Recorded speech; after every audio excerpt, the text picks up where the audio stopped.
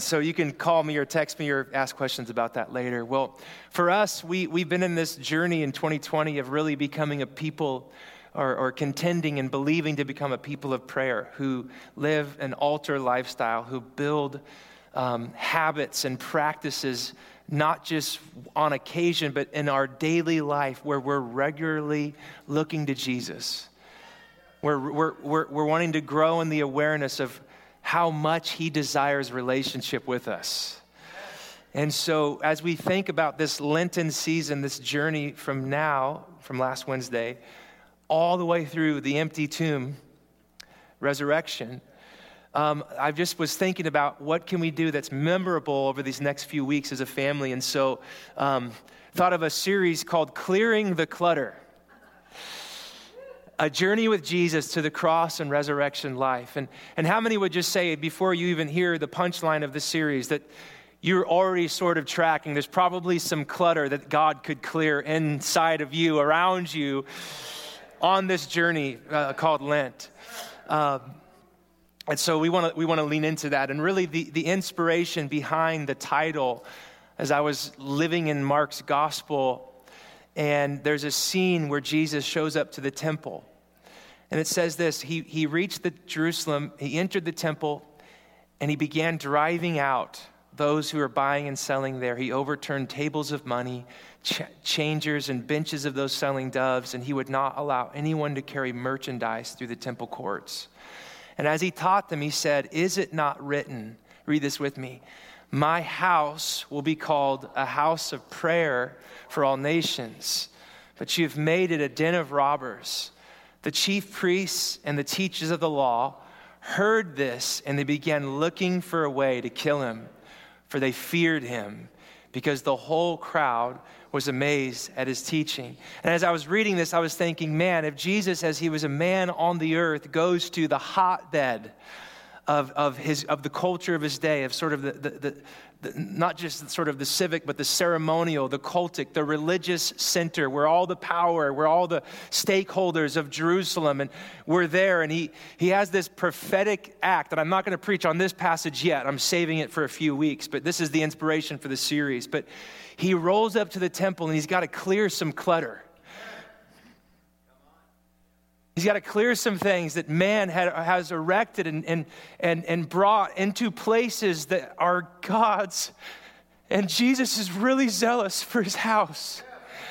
He's really zealous. He's really zealous. And his passion doesn't fly off of some tirade, misguided zeal. It's passion rooted in his very nature. His good nature. And so he rose up, and then just so you know, okay, clear the clutter, house of prayer, temple, how's the connect to me? Well, Paul tells us, don't you yourselves know that you're God's temple? So you're thinking, okay, that was 2,000 years ago in some building that doesn't even exist on the Temple Mount now. You're right. It was a prophetic act, and Jesus always wants to come to his temple and says, where's the clutter? I want to clear it, not because I'm mean, but because I'm obscenely good. I'm more good than you can imagine. And when you have clutter in your life, when there's things occupying territory on the inside of you that are blocking the flow of his love and grace, he is zealous about that. He doesn't look at our clutter and go, oh, I hope they figure it out. He is zealous about that clutter. So that's the big idea. The big idea is all kinds of stuff clutters the line of communication and connection between us and God. Say us and God. Between us and others. Even between us and our true self being fully alive in Christ. Does that bear witness to anybody? So a lot of time there's clutter. There's gunk stuff that static on the airwaves. And this Lenten season is all about welcoming King Jesus onto the premises and saying, clear whatever needs to be cleared so that what you want for me, for your church, for your world, you, Lord, can find someone in me that you can have your way, your will, and your purposes accomplished in and through for your glory and my good. So it's the season. Come on, say it with me. It's a season to clear the clutter. Some of you are already thinking, man, I own 4 storage units. Not that kind of clutter. Maybe there is some of that kind of clutter. But our first stop, and you guessed it if you've been under our ministry for any amount of time, our first stop, the first place he wants to clear some clutter. He wants to clear the clutter of the heart.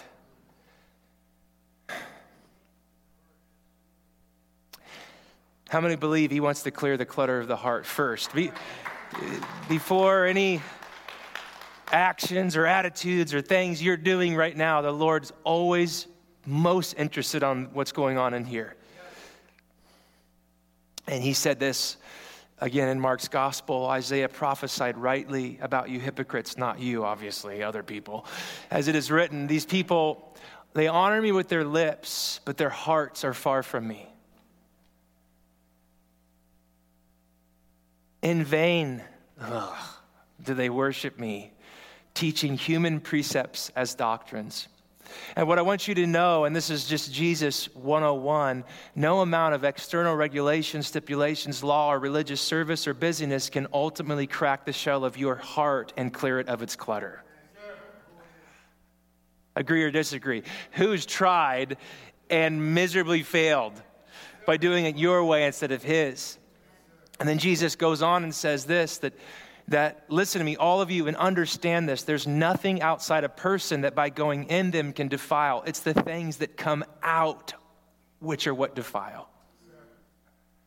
We must understand always God is operating from a heart dynamic first. This is who he is and how he operates. Now, does God, why? Read this passage with me. And he said, it's what comes out of a person that defiles. For it's from within, from the human heart, that evil intentions come. Fornication, theft, murder, adultery, great list, avarice, wickedness, deceit, licentiousness, envy, slander, pride, folly. All these evil things come from within, and they defile a person. So the Pharisees want to have a conversation about external regulations. The Sadducees want to argue about nuances of the law. Herod just wants Jesus to do a miracle because he's wowed by the outward, the flash, the boom. Pilate's just trying to keep the peace because he's the governor over the area. But Jesus wants to have a talk about the heart. He's just always going back there. And Lent, this season, in the Jesus fast and the Lenten season is such a great season to say, Lord, come Holy Spirit and clear the clutter. Yes. Right? What did David pray in Psalm 139? Search me and know me. Now, what are some common conditions of the heart? A heart can be foolish. How many have ever fallen under? How many have ever experienced a foolish heart? The fool says in his heart there is no God. You may say, I'm not an atheist, but how many of us live like functional atheists, believing he's God, but then being riddled with worry and thinking it's all dependent on us? Okay, so a heart can be foolish. What else? A heart can be deceitful. Deceitful. Now, in a culture that has all but tried to eradicate language of sin, we've had to invent a whole bunch of terms, but at the end of the day, it's deceit. And it's so interesting when you hear public figures, even those who would not espouse any sort of relationship with God, when they use language like evil, they're appealing to a higher court and reality than what is culturally acceptable. Because there are some things in this world that we see on the newsreel, or maybe that's been done to you. They're not just, they're just expressing their true self. Some things are deceitful, wicked, and evil. They just are. However unpolitically correct it is. It goes on. What else can a heart be? A heart can be darkened. It can be separated, and it can be hardened.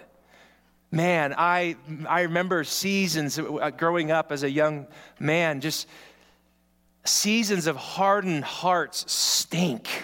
Can I get an amen? When you know the way, but you're like, nah. And it's just this crusty, crunchy, dry, desolate. Ugh. I'm not going back there. I don't know about you. I'm not going back there. A heart can also be divided. Oh, no one's ever suffered from this one. If the psalmist prays for an undivided heart, the implication is that many times we have a divided heart. Come on. That applies to many, many believers in this room probably. Like, I want what God wants, but when it comes to this little part, this little piggy went to the market. Anyway, a little sliver for me, God, right? So our hearts are divided. Right? This is why the remedy of a divided or double mind or heart is God giving us a pure heart. Soren Kierkegaard, the great theologian, said, purity of heart is to will one thing. One thing. And then also, lastly, you can have an unbelieving heart. Again, no one's ever fallen prey to this condition of the heart. An unbelieving heart where we know the promises, we know God's track record, we know his history of coming through, we know, but for this circumstance, God's checked out and I'm left to fend for myself. He can't just deliver us from Egypt and then deliver on his promise to give us a land. No, he brought us to the wilderness, so we'll die. Come on, how many have ever struggled with an unbelieving heart? This is why the writer of Hebrews is just relentless. See to it that none of you has a sinful, unbelieving heart that turns away from God. If we lose faith in God, what else do we have faith in? That was a good one right there. If we lose faith in him, where else do we turn? So, in essence, what I'm trying to say, part one here, is that the heart really, really matters. All in favor, say aye. In fact, when God had big, contrary to what his great hope was for Israel, when they asked for a king, they gave him Saul. Saul was a massive failure. Spirit departs from him. He goes insane in his brain and his mind. Just read 1 Samuel. And then when he's about to name and anoint Saul's successor, King 2.0, here's what it says. Read it with me. The Lord does not see as mortals see. They look on the outward appearance, but the Lord looks on the heart. So here's the reality, if we're honest with each other, because the Bible says Saul was head and shoulders above all other men. He was a big man, big dog. Turn to your neighbor and say, he was a big dog, the original big dog. And here's the thing, because we think God is like us, we're all trying to be Saul in the eyes of God. Part of an unbelieving heart, the symptom of an unbelieving heart is I have to perform, do certain things, look a certain way before God and people for God to accept me. And we're going the way of Saul instead of the way of God. Amen. And so we think it's about being head and shoulders above the rest. We're first in class, most likely to seek, most beautiful. And there's nothing wrong with any of those things. You have to hear me. They just do not get you into the door of God's kingdom. These are not the things that God says perfect. They qualify me to choose you for myself in love and relationship and my purposes. And so much of our exhausted energy, what if it was reallocated to just say, God, what is it that pleases you? I want to give all of my energy and effort to go after that instead of trying to make myself something that's hopefully you'll love when he already loves us at our lowest. And so anyway, they asked for a king. God gave them Saul for 40 years, and he had removed him. And he made David their king. And here's the testimony. Read it with me. I have found David, son of Jesse, to be a man after my heart, who will carry out all my wishes. Are you telling me that what else does God need or want? He has everything. So what else does he want? He doesn't need, God, are you impressed? He can speak and he wants this. This is why he's so blown away. All of the seven sons, the big, tall, the handsome, Jesse's sons. Nope, not him. Samuel's like, that's definitely the guy. He looks like Saul. Nope. His own dad is like, David is not qualified for your purposes. Why? I didn't even bother to call him in from the sheep field. And the Lord's like, I look for things that people do not look for. But what I look for and think is what matters most. I'm looking for someone after my own heart. How many believe he's always looking for someone after his own heart? This should liberate us from our fear of never measuring up, of competition, of comparison, because anyone in this room, by the grace of God, can have a heart that is after God and that pleases him. Whew. Every person. And so you say, Chad, if it's all about the heart, doesn't God care about my performance, about how I live, the fruit of my life? Yes. When they're in sync with what's true on the inside. But doesn't God care? Doesn't he care about the fruit? And if I got to do good stuff, don't I? Yeah. When it's flowing from an inner reality that's been touched by the grace and power of God. Yes, it moves his heart. It totally matters when it's in sync with the aim of your life, the trajectory that you're on, the path that you're running in or walking in or crawling, or maybe you're in a season of just standing. That's sufficient as long as you're on his path. Come on. Someone in this room is in a season of standing and the Lord's like, that's perfect. Just stay with me. Stay with me. I'll stay with you. And this is really good news because King David, the man after God's heart, I could have added more minis. There's like 10. Many terrible performances and sins. Amen. Things like adultery, deceit, cover up, murder, hypocrisy. Anyone feeling good about themselves right now?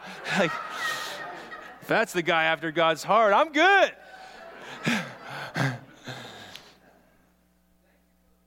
Pride. I want to preach 2 Samuel 11 through 12 so bad I can't. But it's all the backstory to what we're going to actually preach here in a minute. This is all intro.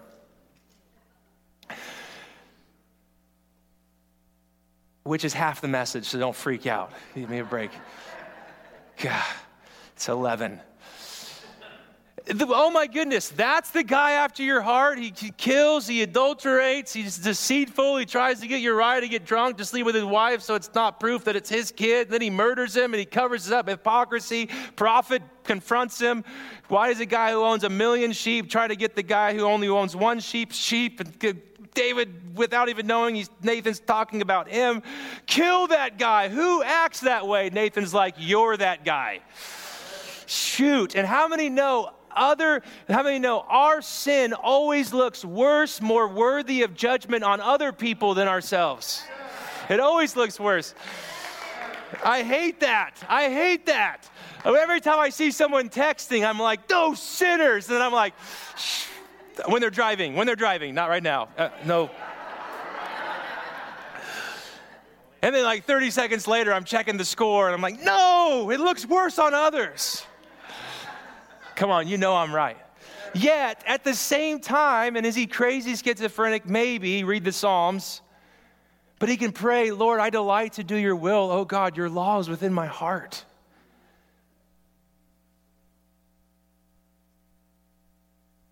So what gives? We're going to walk through, this psalm has lit me on fire. We're just going to walk through, I'm going to argue, the greatest, most glorious display of repentance in history. The dynamics that David articulates after his sin's been found out, and he confesses it to the prophet, and he fasts, he rends his heart. We're just going to go line upon line, and it's going to be quick. I don't have this. Seriously, we're halfway. And I want to say that the beauty of the season of Lent, like a season of fasting and preparation for Holy Week and the cross and that silent Saturday when we're longing if our hopes, if we put our chips on the wrong man. And then when life breaks out of that empty tomb on Sunday, this whole 40-day journey, you see, for so many of us, we think of repentance or confession or clearing the clutter in negative terms. But guys, we repent so that we can experience the life the way God designed and destined. We don't just navel gaze and think about how terrible we are so that, because somehow that makes God happy. As a dad who is so far from perfect, why would I want my kids living with a greater reality of their brokenness as sin when they could live out of the greater, more superior reality of God's grace and favor and love that has conquered sin and made provision for it? So when we talk about this repentance in this psalm, man, get it on the edge of your seat and lean in with me. So the first step towards clearing the clutter of your heart, whatever its condition, is through Psalm 51. There's many other passages about confession and repentance, but this is just the best one. I don't know. It's like my favorite. So can we go through it together? All in favor say aye. Aye. And so it starts like this. This David, have mercy on me, O God, according to your unfailing love, according to your great compassion, blot out my transgressions. Wash away all my iniquity and cleanse me from my sin. All forgiveness, cleansing, and washing are totally dependent on the love and mercy of God. No, you don't understand. It's not how your day was. It's not how your performance was. It's not on how much is in your bank account or what school you graduated from. It's not how many followers you have on Instagram. All forgiveness, washing, and cleansing when it comes to our sinfulness is totally dependent upon the nature and character of God. This is really good news. When the Lord revealed his name to Moses, here's what he said. The Lord, the compassionate, gracious God, slow to anger, abounding in love and faithfulness, maintaining love to thousands and forgiving wickedness, rebellion, and sin. When David is aware of his sinfulness and the clutter in his life because of his own dumb, stupid choices, he does not appeal to his track record or his past. He gets his eyes on the mercy and covenant love of God. And so step one towards clearing the clutter is not to get stuck here. It's to be honest about here, but then to say, God, have mercy. It's to appeal to a higher court than your performance, to the very character and nature of God. This is why the psalmist says, if you kept a record of sins, who could stand? But with you, there's forgiveness so that we can, with reverence, serve you. How many are thankful for the mercy of God today? This Lenten season is a long season, yes, where we grow aware of our sin and of the separation and how we're not in step with Jesus, but we are met every step with the mercy and loving kindness of God. And so he says, wash me, blot it out, cleanse me, all of my sin, God. I'm not meant to carry it. So God, I'm appealing to your mercy. Amen. This is step number one. And he goes on to say, my transgressions and sin is always before me. Against you and you only have I sinned and done what is evil in your sight. So you're right in your verdict and justified when you judge.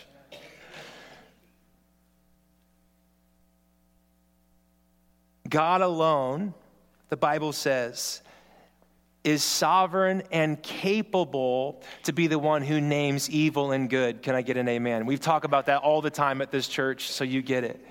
What David illustrates here is that all sin is first and foremost an affront to God, his law, his nature, and his character. So sin is never just a side issue. It's an issue that revolves around worship, what you love, and what you give ultimate allegiance to. Does that make sense? Say amen if that makes sense. David says, against you and you only have I sinned, my transgressions. But what about Bathsheba and certainly Uriah, her husband that David had killed? Didn't his sin affect and impact others? Yes and amen. But first, the first offense is a violation against God first. Now, the cruddy thing about sin is that then it does trickle down and hit and affect others around us. But David knows the revelation that his sinfulness was first an affront to who God is. And so he just said he acknowledges it. God, it's always before me. My sinfulness, it's always before me. What did God tell Cain when he wanted to kill his brother and cover it up? He said, sin is like a beast outside of your door. It wants to devour you. David's like, I know my sin's always before me. Ugh. You're right, God, in your verdict and your judgment against my sinfulness. But God's like, you don't have to give in to the beast. Amen. You don't. How do we know that? The scripture goes on. See, we're cruising. We're already almost done. Surely I was sinful at birth, sinful from the time my mother conceived me. Yet, God, you desired faithfulness even in the womb. You taught me wisdom in that secret place. Faithfulness speaks of covenant commitment to God. Wisdom speaks of integration of his way for all of life. What David articulates here in Psalm 51 is that sin is not just something we dabble in, but it's a nature we possess. David's not like, darn it, God, Bathsheba was a one-off. When I saw a beautiful woman bathing, and I had to have her. No, he's like, God, there was something I was born with. It's filled with passion and pride. And when it's bent towards my own purposes, it kills me and it burns me. But Lord, when you can bend my heart, you want those passions and those longings, desires to find their home in you. But he says, I was sinful at birth. This is how I was made. So many of us, we listen, man. It's just true. I have 4 kids, and they're amazing. I love them. 2 of them are in here. They're my favorite. But you do not have to teach a kid to be selfish. Now, here's a lesson on how to hoard your toys when you have 50 and your brother just wants 1. Are you ready? Here's how you can be disobedient and not eat your vegetables.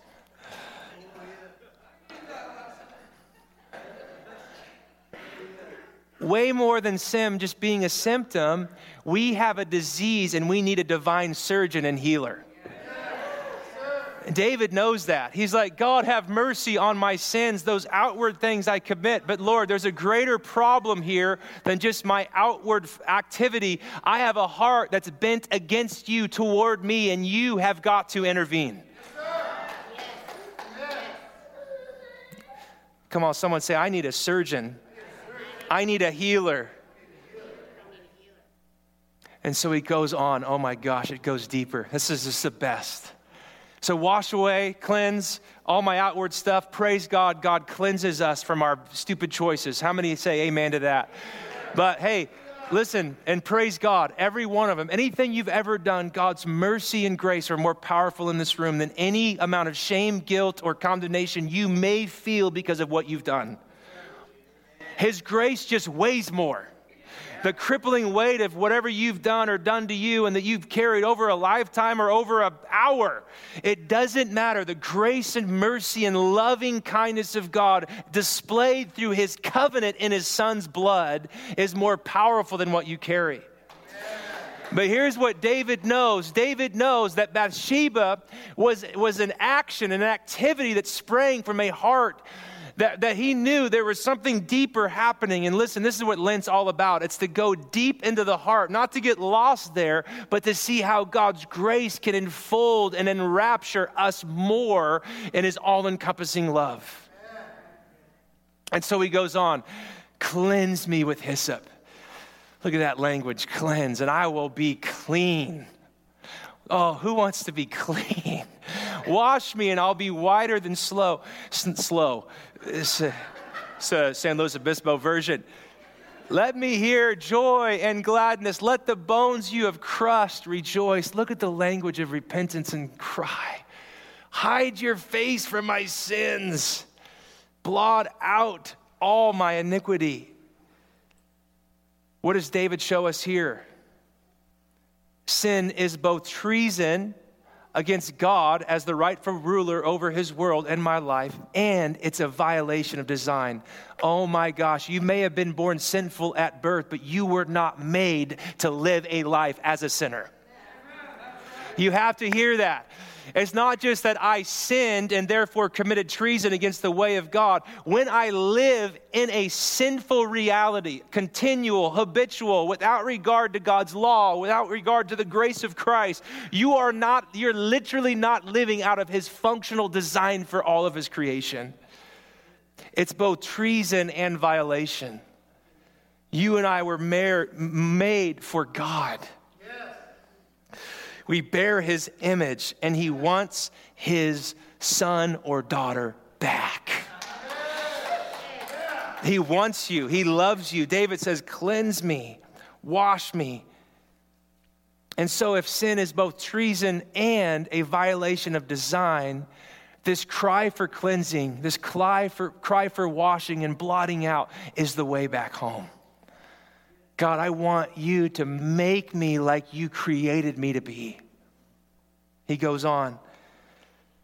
Hyssop was used in the Old Testament. I'm trying to get through Leviticus. Praise God. No offense if it's your favorite book. I love it. It's in the Bible. Okay, I said it. But hyssop was used to cleanse, to declare lepers, which was an infectious disease, that they were clean. So when David prays, cleanse me, he knows his sin, if not dealt with, is infectious. Come on, somebody. So Lord, cleanse me with that hyssop, man. But what else was hyssop used for? I'm going to preach now. Teaching and preaching, all in one. Hyssop was also used to sprinkle blood on the doorpost when God let the angel of death pass over all of Egypt and deliver his people. What does that mean? David is saying, I need both cleansing from the pollution of sin and deliverance from the power of sin.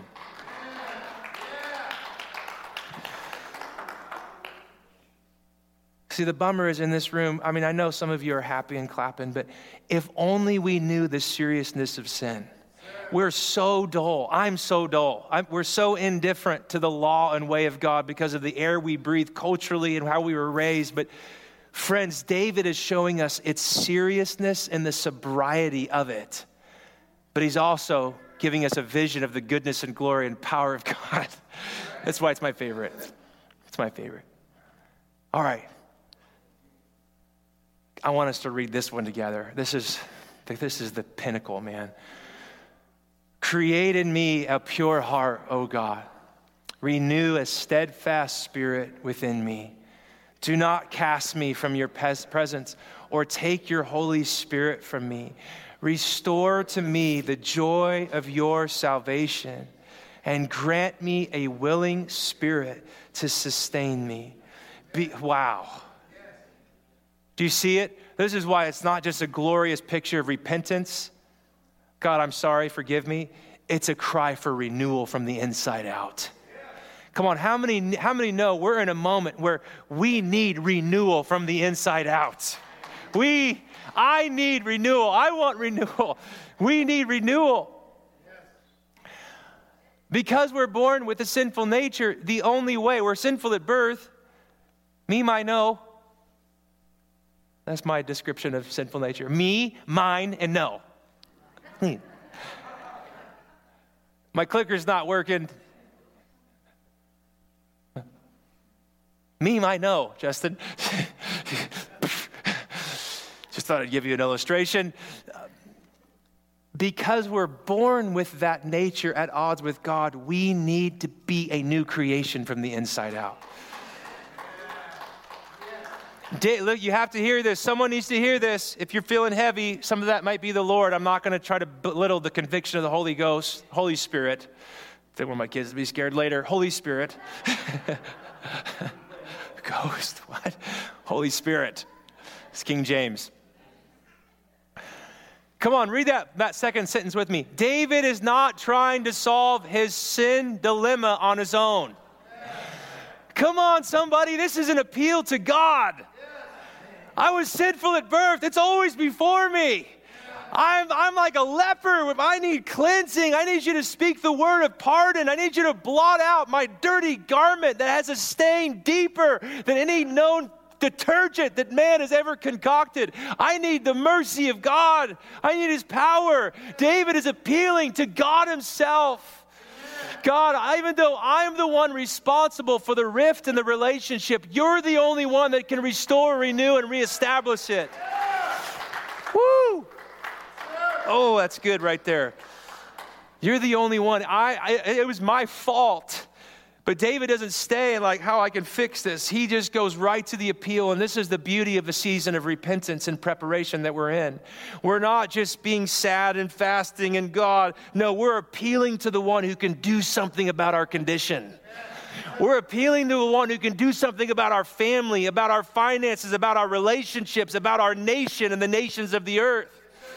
And he's a God of infinite mercy and compassion and love that knows no bounds and that cannot be stopped. It's like fasting is, I never thought of this is the Lord. Fasting is our willful response to open the floodgates of our heart to his love. Because how many know God's always looking for a partner? He's always looking for an amen, looking for an agreement. Okay, hurry up. We're doing so good. I'm like, this is great. Just to remind you what he just asked for. Steadfast spirit, presence in the Holy Spirit, joy of salvation, a willing spirit. Come on, somebody. And that you'd sustain me. You think that's within God's wheelhouse to provide one or any of those things on the list?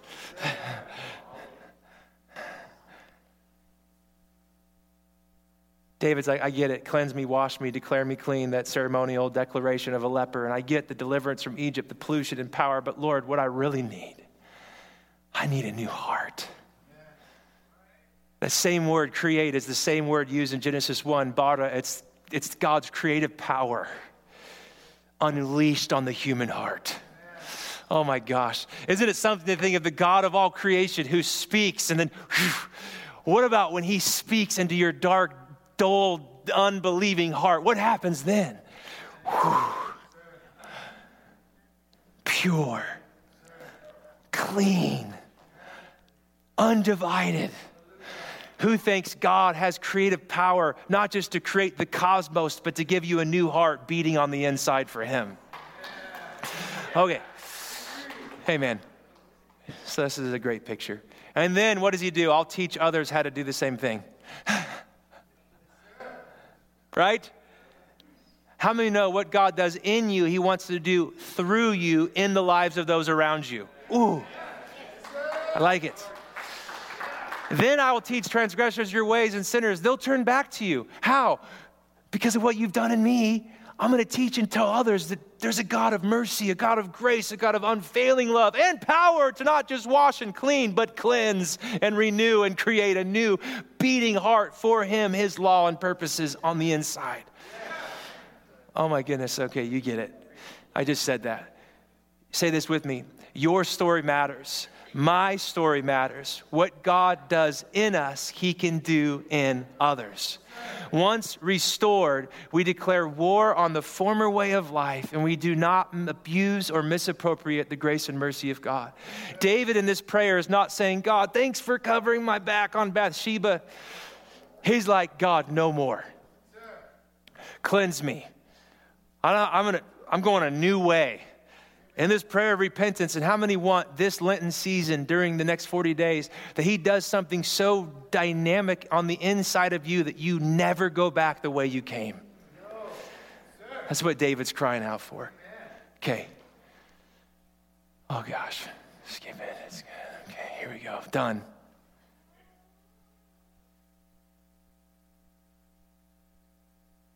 We'll read this out loud together and some closing. You do not delight in sacrifice, or I would bring it. You do not take pleasure in burnt offerings. My sacrifice, O God, is a broken spirit, a broken and contrite heart. God will not despise. What was it that David brought God in his sinfulness? 1,000 goats and rams? Perfect track record? All of his princely power and governmental rule and authority? God, this is it. This is all I have. And God's like, perfect. It's all I ever wanted. Because if I can clear the clutter in there, everything else in your life can experience my flow of love, grace, power, provision, whatever's needed. If I have the inside of you in the possession of my loving hands, I can do anything through you, around you, for my glory and your good. How many are thankful for the good news this morning?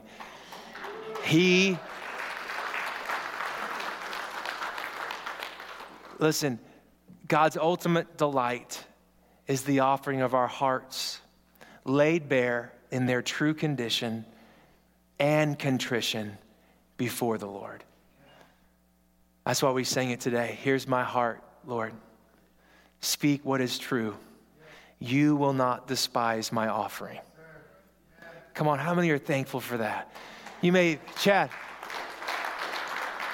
Chad, there's so much clutter in my heart. You don't even want to know what I watched last night. You don't even know how much I'm afraid of. Here's my heart, God. What David does, and maybe you're like, gosh, get done. I know. The reason I wanted to do the whole psalm, even though I skipped 2 verses, I'm just going to read them because I have to do the whole psalm. Deliver me from the guilt of bloodshed, O God. You are God, my Savior. My tongue will sing of your righteousness. Open my lips, Lord, and my mouth will declare your praise. There you go. I don't know. Those are great verses. The reason I love those verses is David's not just saying, you're the only one who can give me a new heart. He's also the only one who can unlock praise that moves his heart. Okay, that was the point of that. And here's where it's going. Here, we have to end. Here's the plane. Because this seems weird, and most commentators think it was a later addition, but it's inbounds. It's awesome. May it please you to prosper Zion, to build up the walls of Jerusalem. Then you will delight in the sacrifices of the righteous, and burnt offerings offered whole. Bowls will be offered on your altar. David's like, you don't delight in sacrifice and offerings, so why this addition? Here's why. Sin is not just have impact for our lives. King David knew that his choices affected the kingdom he ruled over. Come on, how many know that's true? Your choices, be they for God's way and will or for your sinfulness, they affect and impact those around you. Nod your head at me. They just do. They just do. So what this passage here, Psalm 51 ends, and what many think the post-exilic community a few hundred years later added, was this dynamic. The restoration of individual sinners is the precursor to social restoration and renewal. That's so good. No one got it. I know we're done. That's it. Why all this thing about prospering and building up the walls of Jerusalem? Because David knows, and everything in church history tells us, that revival, when widespread move of God's Spirit and repentance happens, it's individuals compounded and multiplied that say, oh my gosh, God wakened a city. So here's the good news for little old us. Look at us in here. If God cleared the clutter of our hearts, we would be on our way to Psalm 51, 18 and 19 when he builds up the walls of this city. Come on. When there's prospering, when worship ceases to be just 3 songs, a poem, a part, dim lights, and I like it in my heart, where worship begins to take on new life because the walls are built, the people's hearts are rent, and God's way is flooding in them and through them, and worship becomes transformative and powerful. And it's not just sacrifices and bowls and offerings. It's God's like, no, I'm in the thick of all of that because I have their hearts. So today, I already said hard heart, deceitful heart, darkened heart, all those, and you could feel guilty and sad. But today, in the grace of God, you can have a repentant heart. Come on, which leads to a new heart and a pure heart. Come on, somebody. Stand on your feet with me. David, I love that prayer. Just go meditate all week on Psalm 51. Memorize it. And here's why the heart matters. If I had cherished sin in my heart, Help me out. What do you think of when you think of cherish? Oh, I love it. I don't care about God. I just love this. If I treat sin that way, and I don't hear Psalm 51, and I don't hear what the Spirit's saying to me, I don't think it's a big deal. Oh, but I can live how I want when I feel. The Lord would not have listened. God has surely listened and has heard my prayer. Come on. Praise be to God who has not rejected my prayer or withheld his love from me.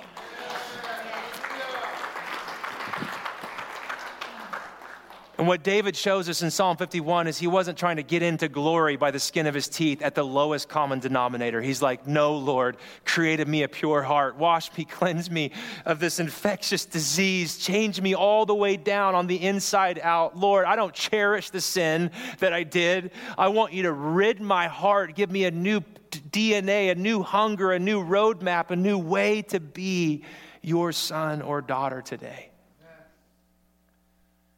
That's what God wants to do in all of us right now. And it could be a journey for 40 days. You can think about it, pray, and God clear the clutter. But how many just today would say, you know what? I want God, I want a new heart. I want him to give me a pure heart. You know what? Just come on up. I'm going to come with you and pray. Come on up. You say today, I want a pure heart. And that's how I wanted to end today anyway. You just say, I want God to create in me a clean heart. Don't be shy. I don't want to cherish my sin. I want him to wash me, cleanse me. Let's just I'm not facing you, I'm facing up with you. Because that's what I want. And just come into his merciful hands today. And just right where you're at, the word has been clear. Just begin to talk to the Father.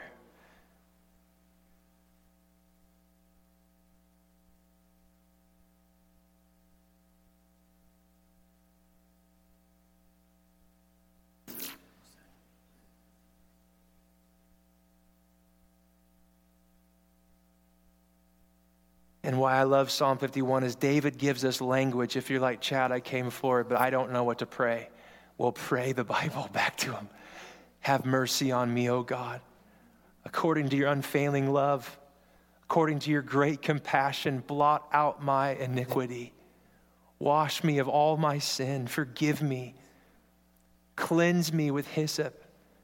Wash me and I'll be whiter than snow. Create in me a pure heart, O God. Renew a steadfast spirit within me. Grant me a willing spirit to sustain me and restore the joy of your salvation.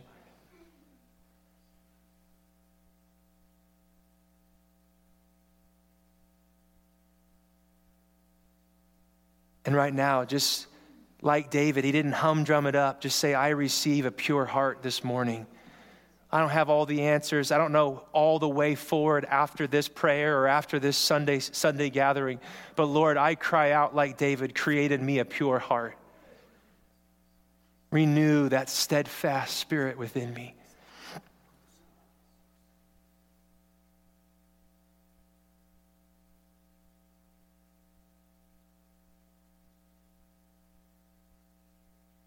Thank you, Lord.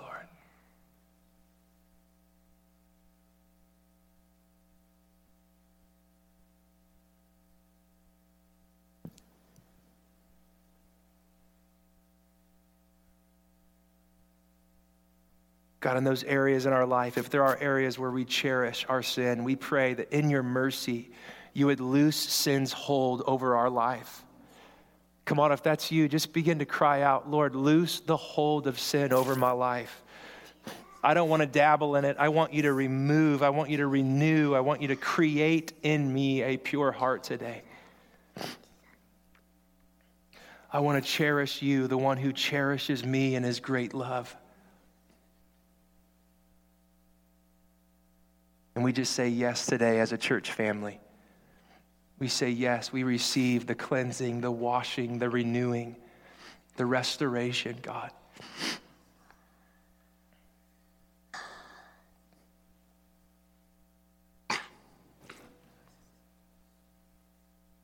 And the Bible says in Acts 15, verse 8, it says that God makes no distinction when we ask for a pure heart, he hears us when we pray in faith. And so right now, just in the simplest terms, say, Lord, I believe that Jesus can give me a pure heart by faith today.